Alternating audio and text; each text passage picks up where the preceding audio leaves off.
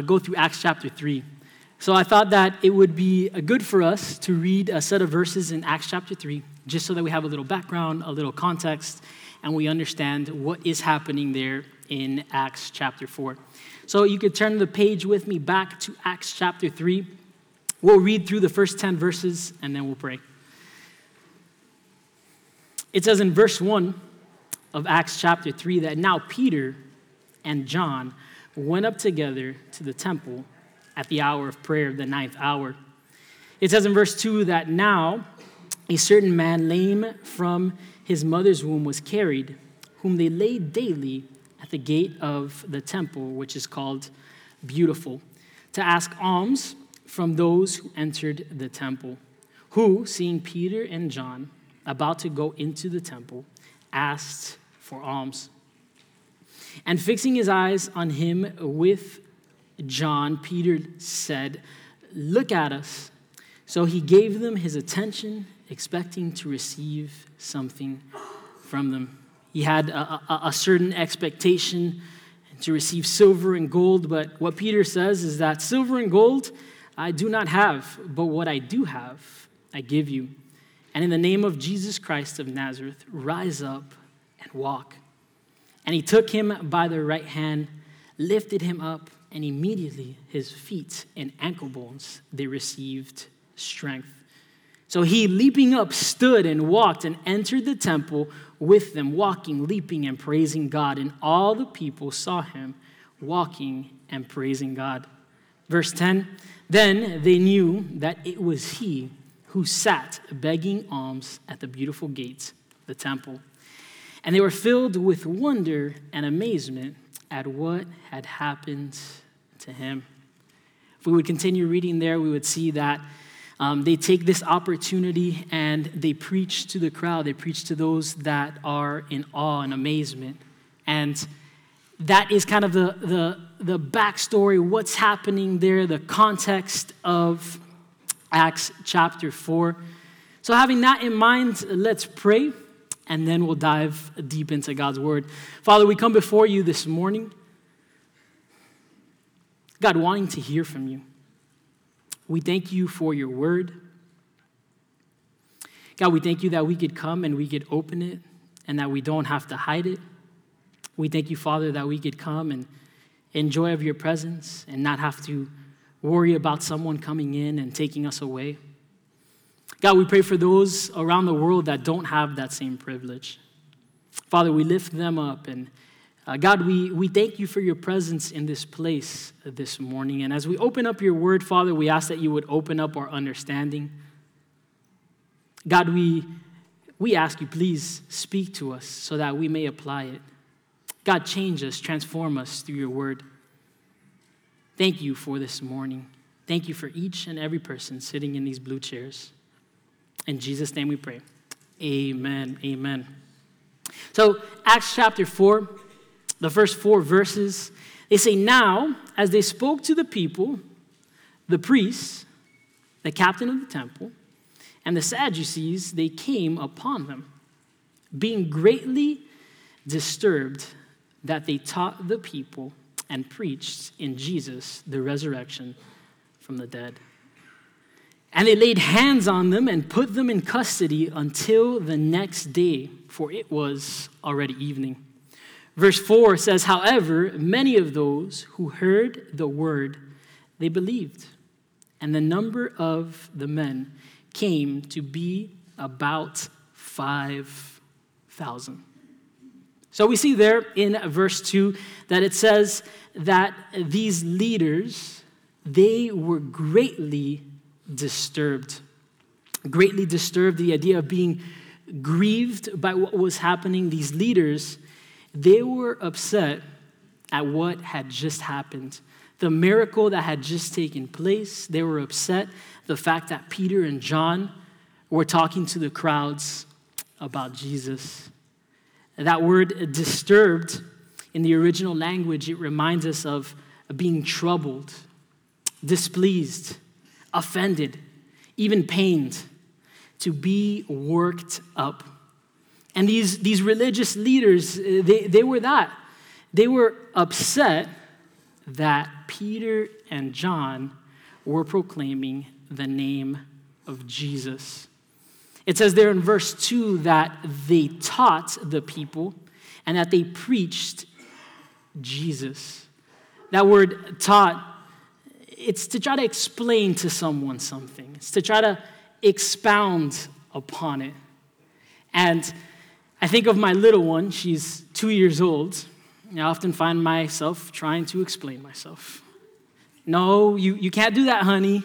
No, this is the way we do this. Stop. Take your hands off of that. That'll break. So forth and so on. Teaching her what God's word says. Teaching her to memorize scripture even at a young age. She memorized her first verse not too long ago and wanting to grow her in those areas. Teaching her. Trying to explain, to expound upon something is what they were doing.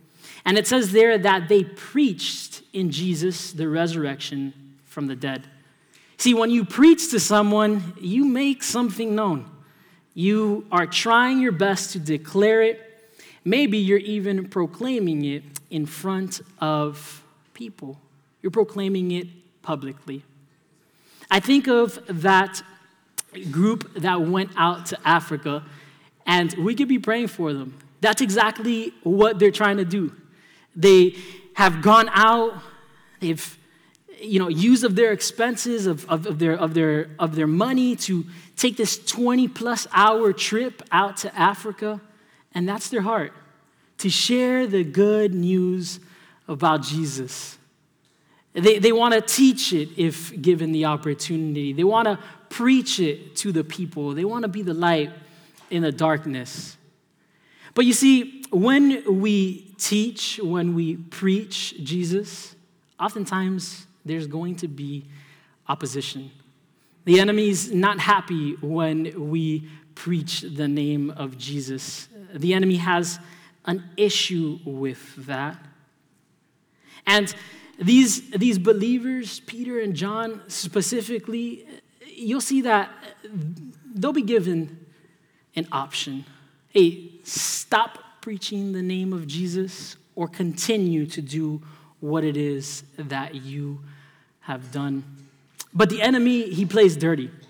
And he's obviously not happy that they're sharing the good news, not happy that they're preaching Jesus.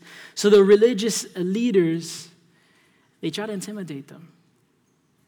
They try to put their hands on them. It says in verse 3 that they laid hands on them and put them in custody until the next day, for it was already evening. David Guzik, he, in his commentary of this portion of Scripture, says that they, Peter and John, were arrested on suspicion of teaching dangerous ideas, such as that Jesus was raised from the dead and for healing a man who had been crippled his entire life. Think about that. Put into jail, arrested. Why? Because they shared the truth about who Jesus was. They were given the opportunity in Acts chapter 3 to take the glory, but instead they pushed it back and they said, no, it's through faith in Jesus that this miracle happens.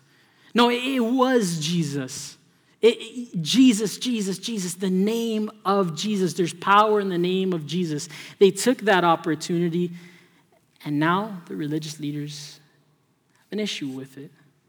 They have an issue with it, and they're saying, it's your dangerous ideas. We can't have the people thinking that it's in the name of Jesus. See, you mention any other name, they'll be okay with it. Allah, Buddha, whoever it may be, they're good with those names. Mention the name of Jesus, and there's an issue, right? Because there's true power in the name of Jesus. It says there that they physically laid hands on them. And in the original language, that's to throw yourself upon someone with force.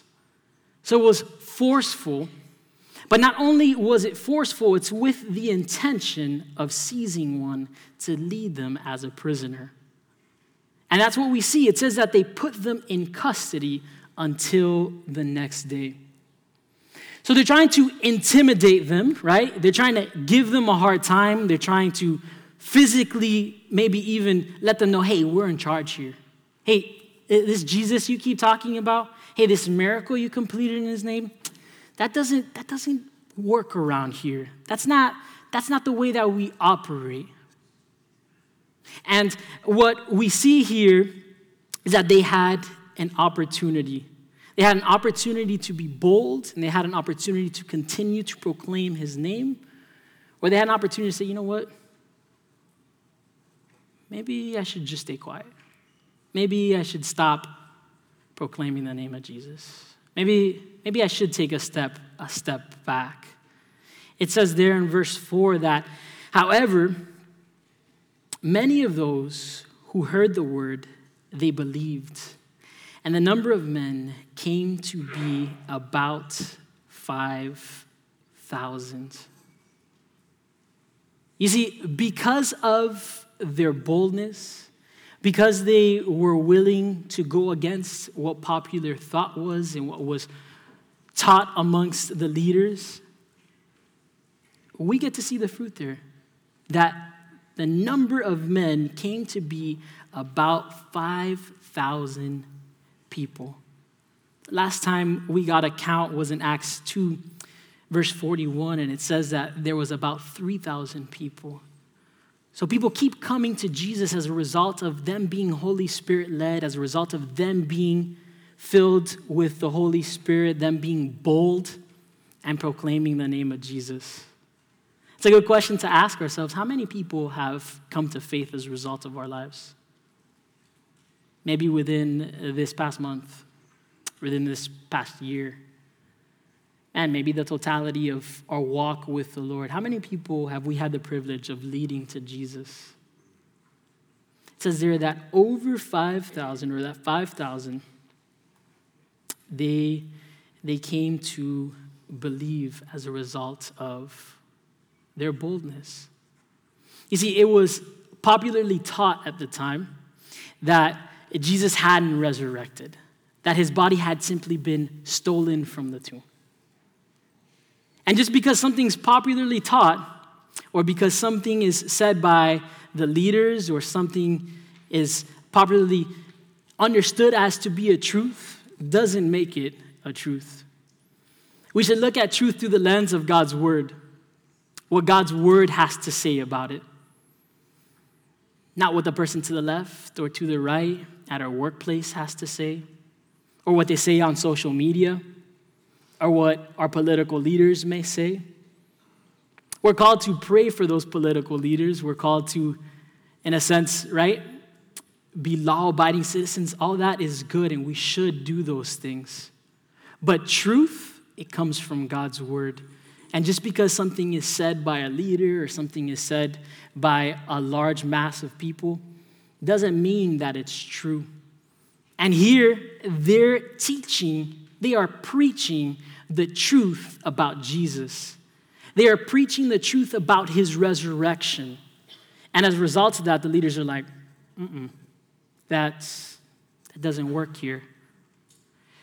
And thankfully, like we prayed this morning, we could come here and we can open up God's word. We can enjoy of his presence.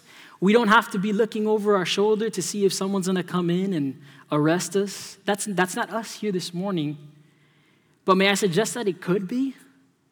There's brothers and sisters across the world that are going through that. That is their reality. That their political leaders don't even allow a page of God's word to be within their hands. They covet just that one page that they may hold. They hide God's word to be able to open it up in secrecy, to be able to understand what it says. And we're so privileged.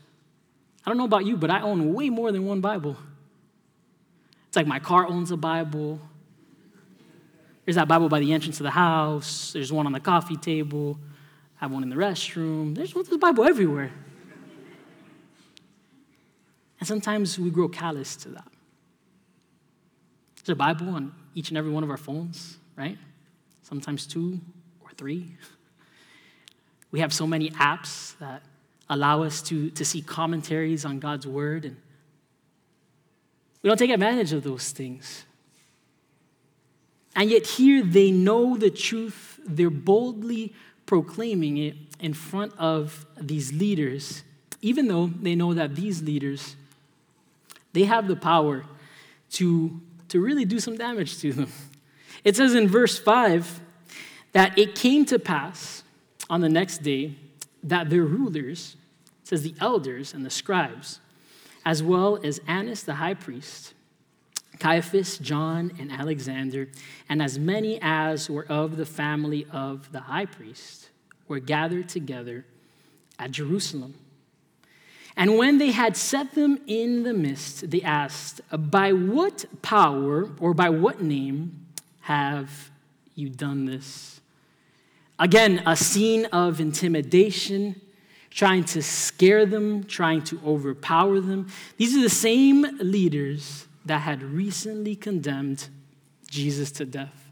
They knew this. They tried to use that to their advantage, to try to use it to point to them, hey, you could make a decision here.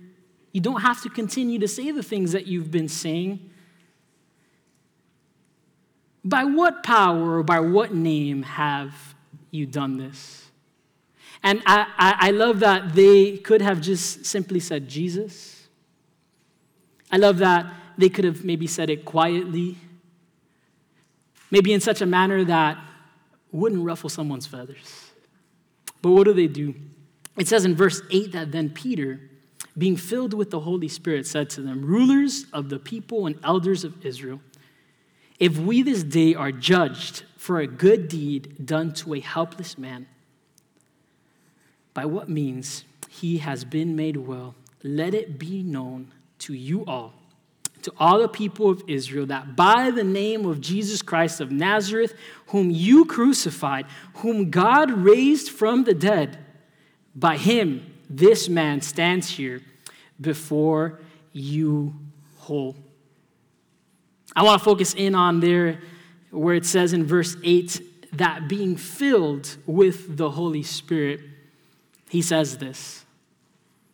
And that's a key. That is so important. It's clear that he's being bold here. It's clear that he didn't just say Jesus. It's clear that he didn't mumble it. It's clear that he didn't say it under his breath, right?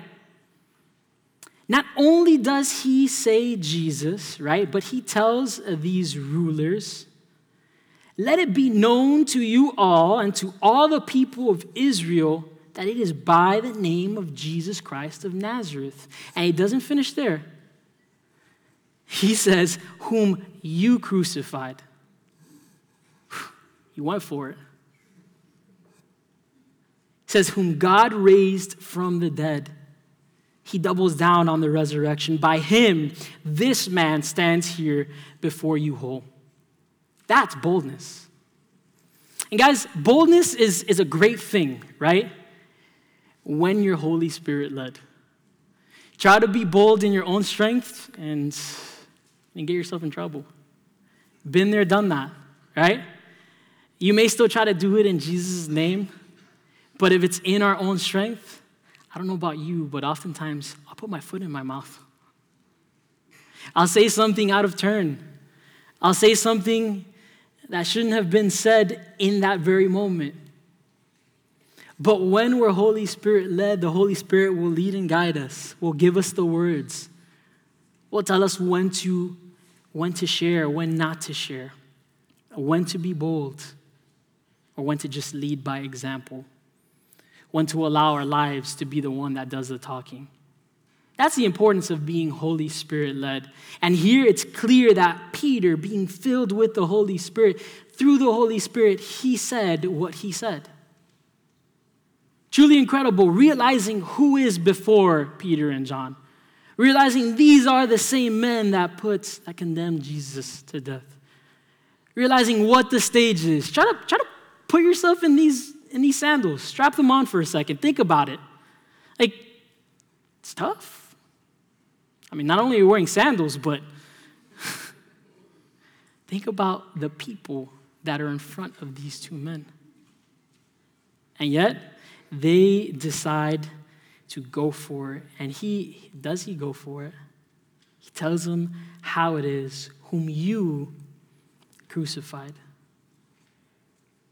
Tough, but incredible. Incredible to see the boldness that we can have and the result of it when we are led by the Holy Spirit. Verse 11 and 12, it says that this is the stone which was rejected by you builders, which has become the chief cornerstone. Verse 12 says, nor is there salvation in any other, for there is no other name under heaven given among men by which we must be saved. I love this. What does he do? He quotes scripture. He quotes Psalm 118, verse 22. And when we're led by the Holy Spirit, oftentimes the Holy Spirit will do that. We'll download those verses that maybe we've memorized, maybe even those that we haven't memorized. He'll remind us of them. And we'll share God's word. And what I love about that, right, is that these aren't just words. These aren't just a good quote. This isn't just something that he says that is wise, but it is God's word. It was true yesterday, it's true today, and it will be true tomorrow. So when we quote God's word, we don't have to defend it. We quote God's word knowing that it is alive, that it is for today, that it could pierce them through the heart. And that's what he does. Psalm 118, verse 22, it says, the stone which the builders refused has become the headstone of the corner. Hey, it's you, he tells them, has rejected this stone, and now this stone has become the chief cornerstone. He tells them how it is, quoting scripture. I love it. May we purpose to memorize more scripture. Maybe start off with the verse of the day. We spoke of those applications that are on your phone. Open them up. Almost all of them have a verse of the day. Look at it. Meditate upon it. Make it your own. Sharpen your tools so that when the right opportunity arises, you could use them. And here was the right opportunity. And you see that he goes ahead and he quotes that portion of scripture. It says in verse 13 that now when they saw the boldness of Peter and John and perceived that they were uneducated and untrained men, they marveled and they realized that they had been with Jesus. They realized that they had been with Jesus. It says there that they perceived that they were uneducated and untrained men, meaning that they had no formal rabbinic education. They didn't go to school for this. They simply had spent time with Jesus, and it was evident. One commentator, he had this to say: people should go to Jesus directly, but often they won't. He says the only Jesus they will see is what shines through us. He goes on to say, we must work to make the fact that we have been with Jesus as obvious in our lives as it was in theirs, speaking about Peter and John. Do we realize that here this morning? That when you go into work tomorrow, that maybe when you go and have dinner with a family member or a friend that doesn't know the Lord today, that you might be the only Bible that they will read. The way that we walk, the way that we talk, the way that we walk away from a conversation or don't partake of a joke, the way that we handle our day-to-day, you might be the only Bible that someone may read. You think about it that way, it carries a lot of weight, right? The way that we handle ourselves at the workplace, the way that we interact with others. We get to be an example of who Jesus is. We get to be an example of the believer. We get to be an example of Jesus. Incredible. It carries weight again, but it is so awesome to be able to be that example. And I love that. That doesn't mean that we have to live perfect lives, right? But when we mess up, we can let others know, hey, I messed up. Hey, that wasn't a good representation of my walk. That wasn't a good representation of my Jesus. And people see that. And as they see that, when they're going through a difficulty, when they're going through a tough time, maybe they have a family member that's sick, their mom or their dad going through cancer. Oftentimes that person, that coworker will be the person that comes up to you and says, hey, I know we joke around about your relationship with God all the time, but that God that you keep talking about, it's the real deal. Can you pray for my family member? Can you pray for this situation? Can you pray for this difficulty? And it's like, wow. People are realizing it. People are realizing it that it's Jesus.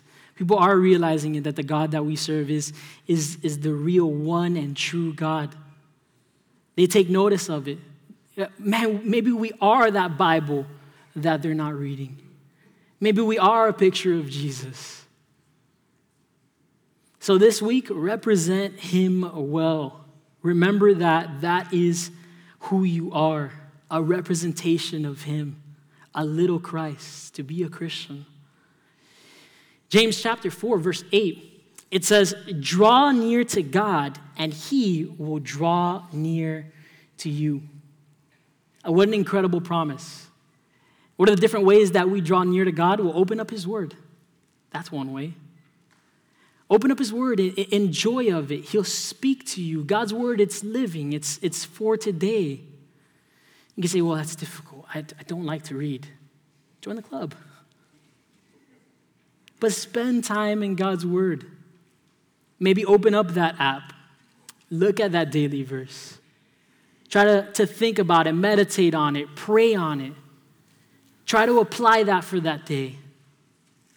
And as you do that, you're going to get to know Jesus. You're going to get to know the things that he likes, the things that he doesn't like. You get to know those things. A lobster dinner. How many of us like lobster here this morning? Nice lobster dinner. Good amount of us, right? You would think that you present someone with a lobster dinner, that they would love it, right? Me and my wife, we've been married now for 7 years. And on our honeymoon, we took an all-inclusive trip to Punta Gorda. And I quickly found out that meant I could have lobster every dinner. Not only one lobster, you can have 2 lobsters. So sometimes we'd have 2 lobsters for dinner for a whole week. It was amazing. I loved it. But my wife, she had lobster on the last day, and it didn't sit so well. It made her sick. And from that day forward, she's not the biggest fan of lobster, right? Me, you set a plate of lobster in front of me, I'm gonna destroy it. That's amazing, a lobster, right? You set that in front of her, and she'll be like, I'm good.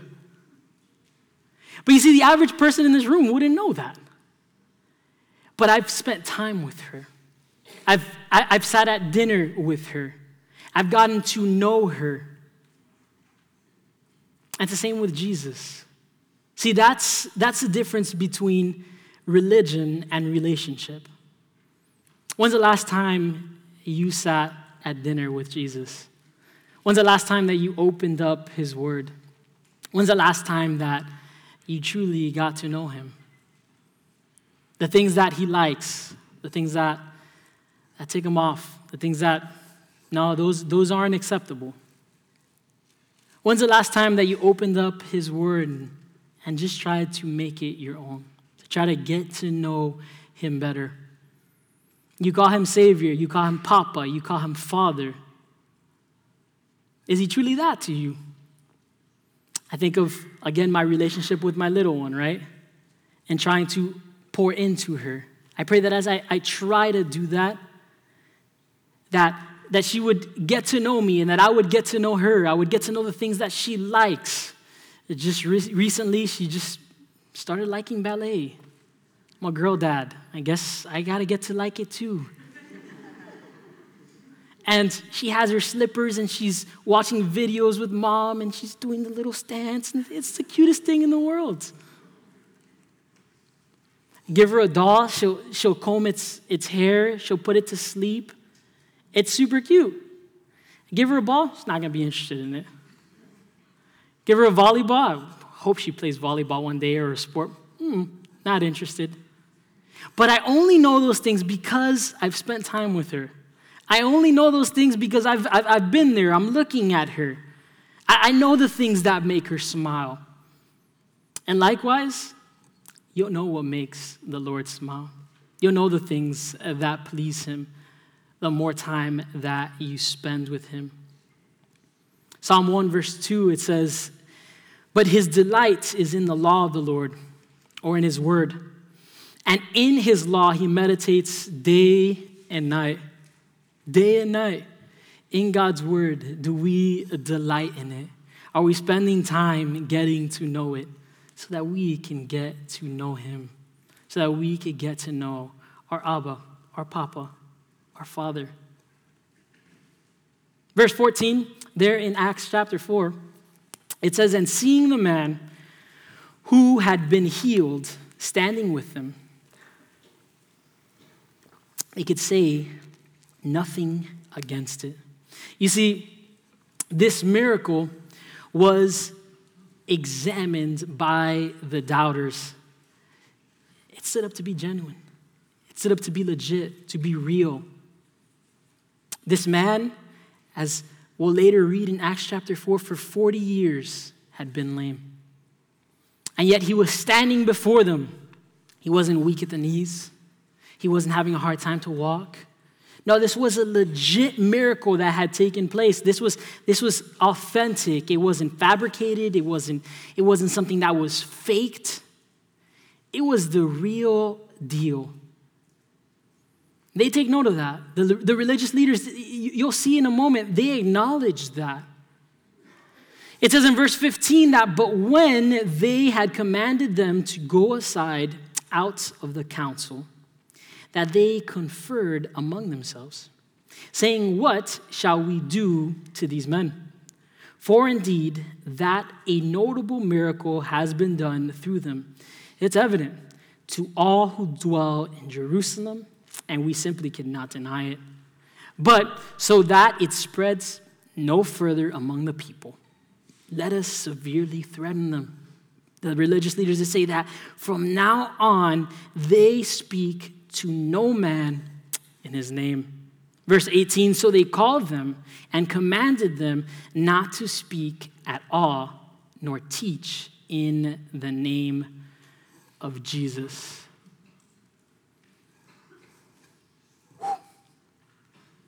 That's tough.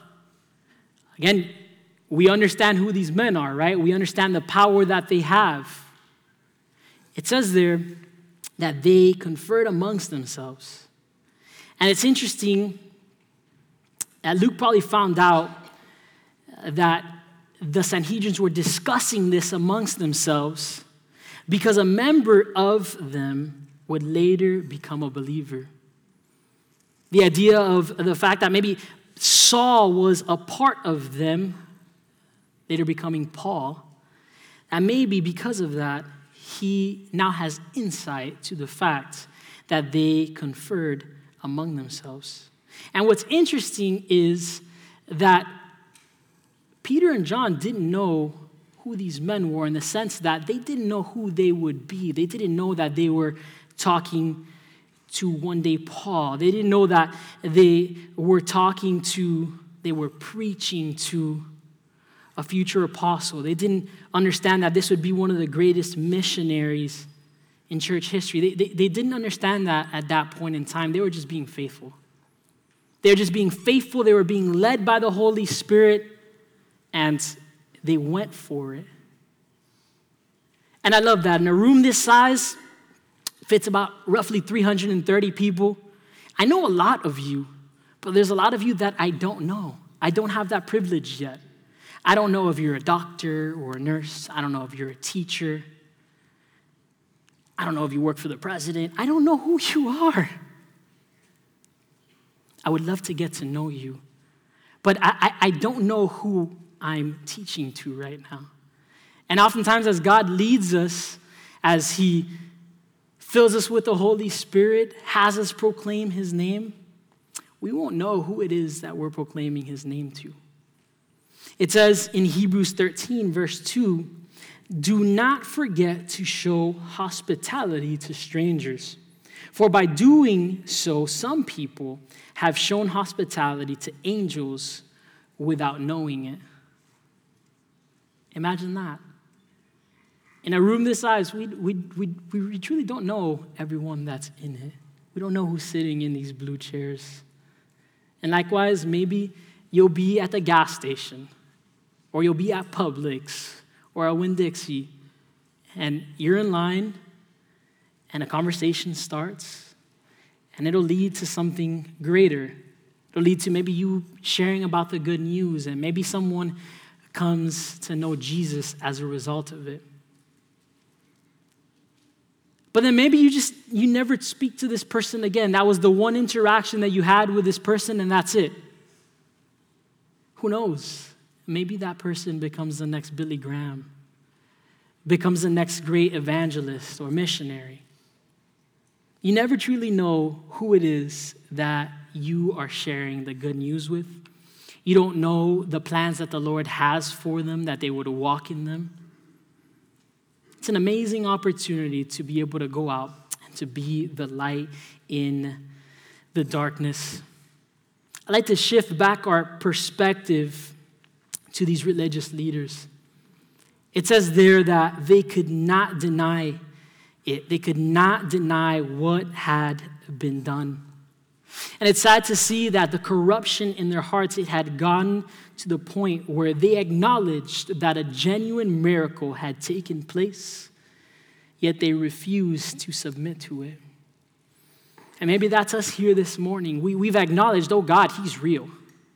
Jesus, I'm cool with Jesus. But acknowledging it is not enough.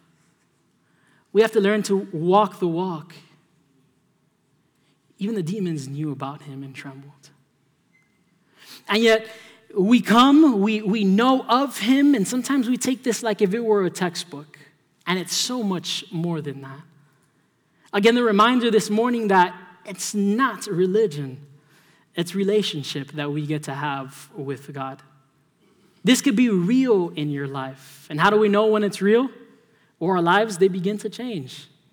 The things that we once did are not the things that we do now. The things that we once said are not the things that we say now. The conversations that we have now, they're not the conversations we used to have. And God, he continues to sanctify us, to work in us, to chip away at our hearts. He does those things.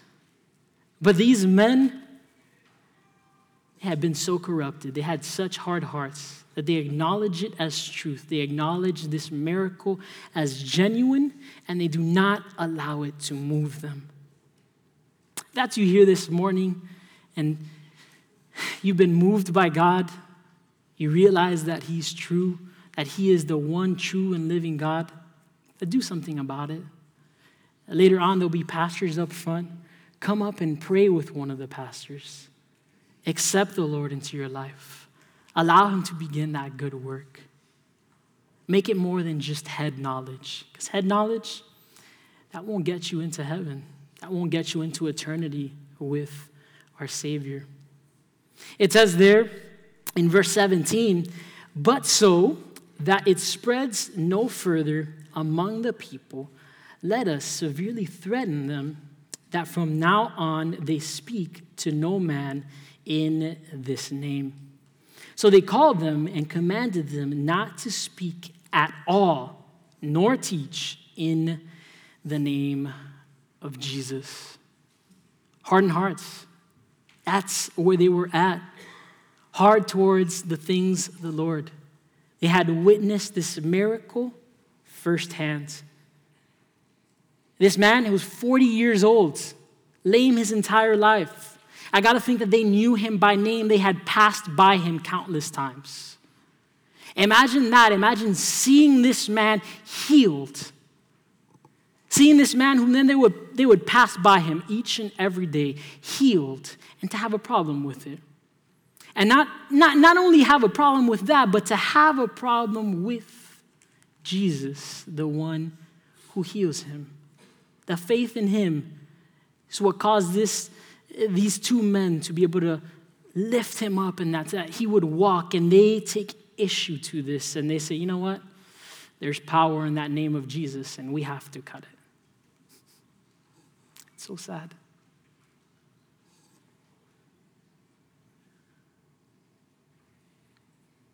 They called them and commanded them not to speak at all, nor teach in the name of Jesus.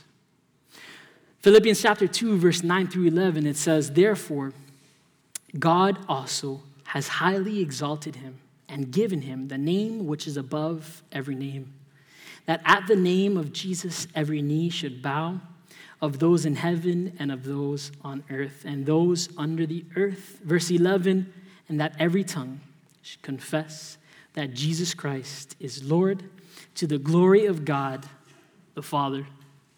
Only through Jesus there is power in the name of Jesus. And that's what they try to stop. They try to stop them from proclaiming Jesus. Ever been there? Ever been threatened that you'll lose a job? Or that you'll lose a position or a promotion? If you would just stop saying the name of Jesus. If you would just stop quoting scripture. If you would just this or that or the third. If you would just lay low and you'll get the promotion. Or lay low and this, that, or the third, whatever it may be. Ever been there? Maybe you will be in the future. How will you respond? The name that is above all names. Jesus. Verse 20, it says, for we cannot but speak the things which we have seen and heard. Peter and John, they say this, we have to speak about Jesus. Is that a truth in your life? Is that a truth in my life? We have to tell others about the good news. We have to tell others that there is salvation in Jesus. Is that us? Is that me here this morning?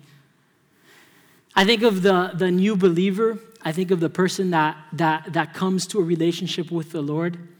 And oftentimes, they're just on fire, right? It's a joy to see the joy that they have in their face.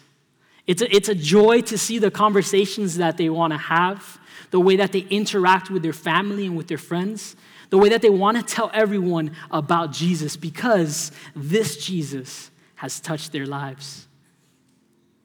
And maybe that lasts for a couple of months. Maybe that lasts for a year. But maybe you're here today and you've been walking with him for 5 years, 10 years, 15, 20 plus years. And maybe you've grown callous to the things that he's done. Maybe you've forgotten about the ways that he's touched your life. Maybe the joy of your salvation, it's just not there anymore.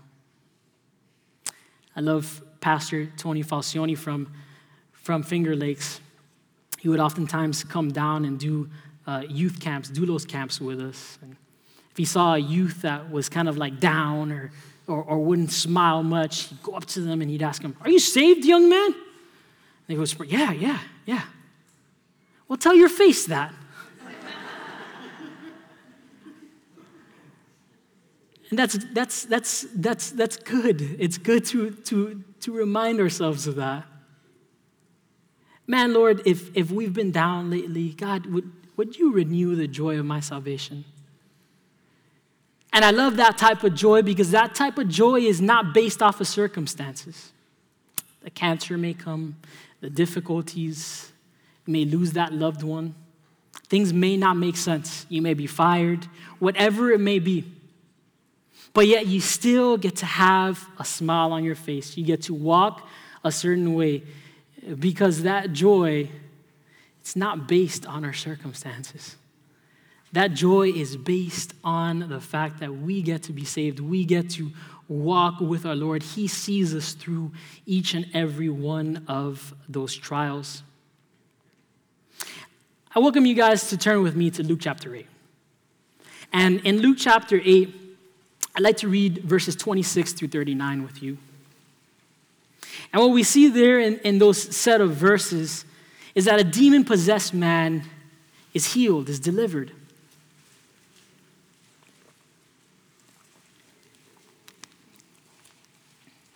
Luke chapter 8, we'll actually start off in verse 30. It says there that Jesus asked him, saying, "What is your name?"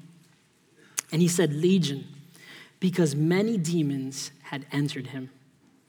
And they begged him that he would not command them to go into the abyss. Verse 32, it says, "Now a herd of many swine was feeding there on the mountain. So they begged him that he would permit them to enter them. And he permitted them. Then the demons went out of the man and entered the swine, and the herd ran violently down the steep place into the lake and drowned." What a scene we have here. It says in verse 34 that when those who fed them saw what had happened, they fled and told it to the city and in the country.